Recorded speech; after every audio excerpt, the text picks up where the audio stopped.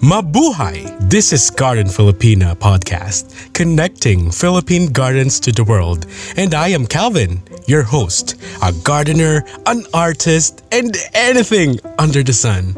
Welcome. Today, we're going to talk about the most overrated plant of all time in 2021. And I'm talking about no other than Monstera. Specifically, Monstera deliciosa. They are very overrated during the pandemic, during the lockdowns, especially here in the Philippines. The price is high and everything is high. Fortunately, we were able to take advantage of the hype of the Monstera hype here because we know some source. That is so fortunate for me. Going to share you what is my experience in growing Monstera. First, let's try to dig in about the flask or the tissue cultured Monstera. So in my experience in growing Monstera from the tissue culture is quite very nice. It's kind of rewarding, I must say. Even though I hate Monstera, I love to grow them because I hate them because of the immediate surge of need of it. And I don't see why many of my customers looking for a fenestrated plant. I cannot tell them to choose other plants rather than choosing Monstera because at the time I only have let's say 50 pieces remaining in my garden because some of them has already been purchased before the craze in Monstera hit, and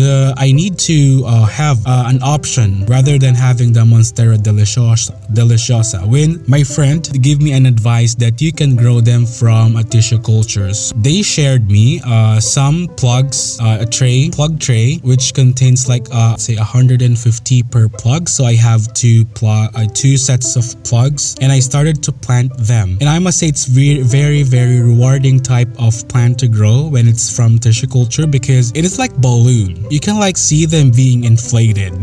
That's how fast it is to grow when it's tissue cultured. I think because they are being deprived from pot or from media, from a real media in order for them to grow. When they touch the media, the good media like the potting medium with coco peat and pumice and with good fertilizer on it, they will start to grow very fast. Even though supposedly Monstera deliciosa are slow growers, but I think that is because when they age or when they grow bigger, they will start to grow slower. So yeah, that is the experience that I have with plug trays, and I don't have a lot of problems too. I did not use any pesticide during those times, and I did not use any fungicide at that time because I did not experience any root from the plug trays. But I fertilized them heavily because I need to cope up with the demand, because demand at that time is crazy. You can almost sell a single, let's say if I have like 100 pieces of that Monstera in a day, I can sell them like a pancake. In short, I cannot cope up with demand, so I need to release them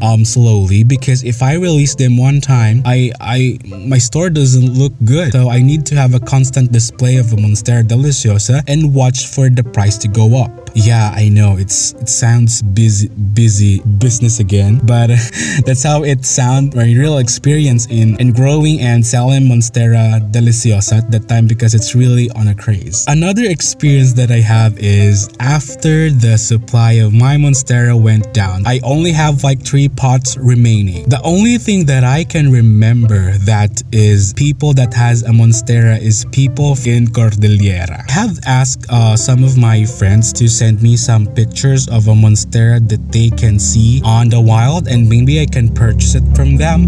And because before when I'm still studying university, I usually hike and I see good amount of a Monstera fenestration or the plant with fenestration on the mountain. I remember that I see those kinds of plants before, so I had to ask them back if they still have that, and they said yes, and actually we are selling them. So in order to suffice the demand on Monstera, I decided to look for a more native ones and a substitute, and turned out they like and and it's cheaper because at that time I just sell it for 250 and it's a well-grown plant already, and I think it's called Monstera dubii. And I don't think that, because my friend told me that it is a native plant in the mountain, but when I studying Monstera, it doesn't say say that it is also distributed here in Asia, because some maybe it is, but I'm not sure if it's really a monstera. But it has this fenestration. It doesn't look like epipremnum, because I also know epipremnum in the wild. I see the difference between monstera and epipremnum, but I don't know. So in short, I had to purchase those kinds of monstera from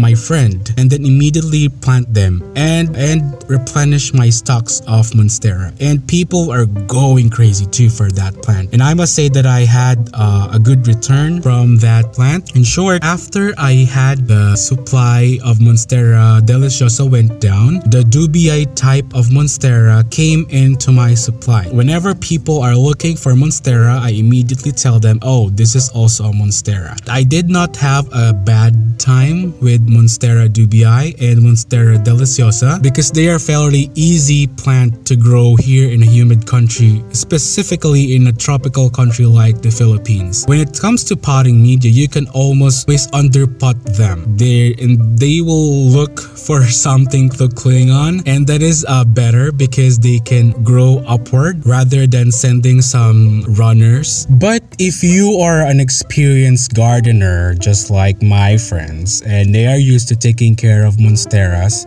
you can really get a lot of an income from just single plant. You can propagate them easily, because I am not really into monstera. I'm just telling my experience, so you will not repeat the same mistakes that I repeated. My experience in propagating monstera is quite I think it's quite sufficient to share it to you. So my first type of propagation would be air layering. I'm not sure if it's really called air layering, but because what you do is you get a moss and then wrap it around the node where roots supposed to go out, and then wrap it with the plastic and then tie. I did that kind of propagation on variegated ones because I'm too afraid to cut them and make a mistake, like let's say it will rot.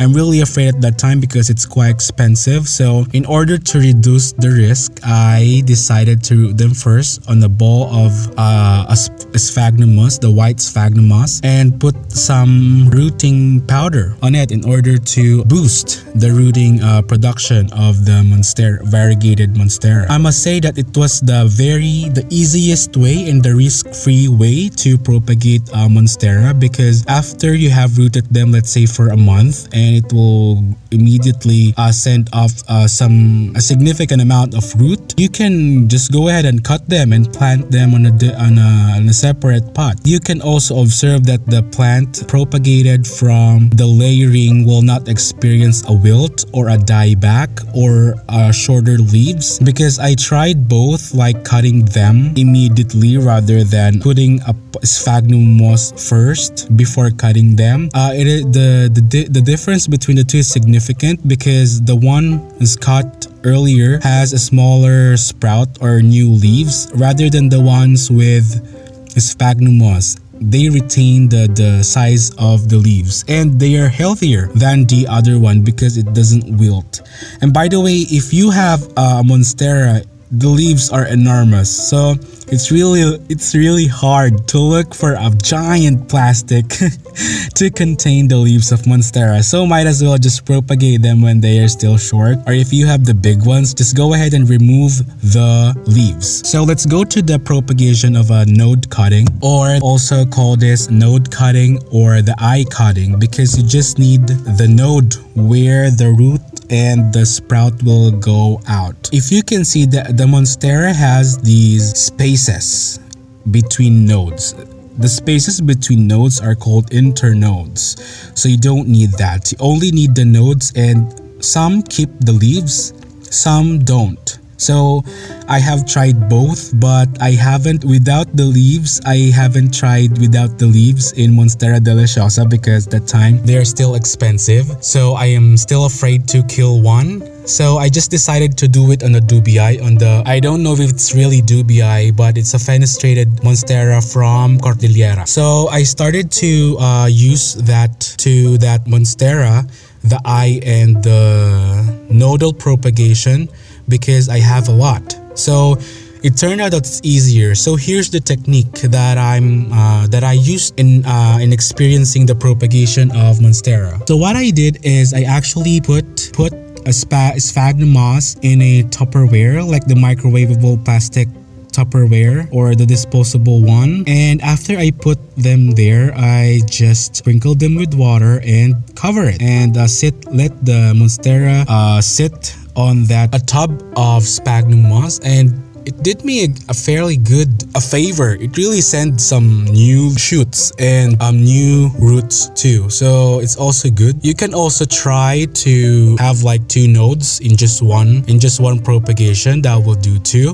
You can also have just one with leaves and without the leaves. Of course, if you have the leaves, just use the method of plasticking, just like what I do with my aglaonemas. That will suffice the need of the humidity. If you don't have that humidity in your area, let's say you're propagating it in summer and the humidity is fluctuating, you can use that kind of propagation. When it comes to the variegated Monstera, I'm sorry, but I don't have an experience in propagating them because I'm too afraid. But I guess if the variegated ones needs to be propagated, I'm gonna use the air layering ones because it's risk-free and it's easier for them to recover from the shock of being cut from the mother plant. But when it comes to the mother plant where you cut the cuttings, what I usually do from them is whenever I cut something, I give them let's say a time to rest and put them on a shader part of the garden and fertilize them. And then after a week to a couple of weeks or 1 week, I immediately put them on a regular benching and start them to regular fertilizing from foliar and basal fertilizer application. And after some months, they will shoot another sprout of leaves that you can propagate your Monstera. But of course, it's usually shorter than the ones you have before. But don't worry, if you still want to have the leader stem, just give them months. Let's say 3 months, it will still grow a leader stem that looks like the ones that you have cut from the apex of the plant. So don't worry about it. Monstera is really just delicate for other people, but actually if you already have the good spot, like a cool humid part of your area, they will really reward you. Just don't let them grow on a wall because they will go crazy. That is the experience of my friend, that he let the Monstera grow on a post and then it grows everywhere. The most funny part there is that on the top of the Monstera deliciosas, there are like a beehive. So in short, they need to slash off the plant because of that beehive, because they are really afraid of the bees going into the house. So he cut his Monstera deliciosa because of the bees that is living on the Monstera, because it's quite sturdy. I must say that the stem of the Monstera is quite sturdy.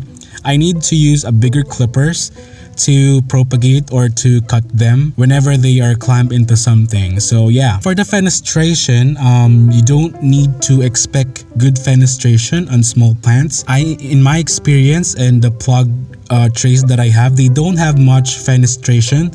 They look like Rhaphidophora tetrasperma when you still have them on the plug trays. But if you have grown them like for a month or 2 months already, you will immediately see a good fenestration that really looks like a Monstera deliciosa.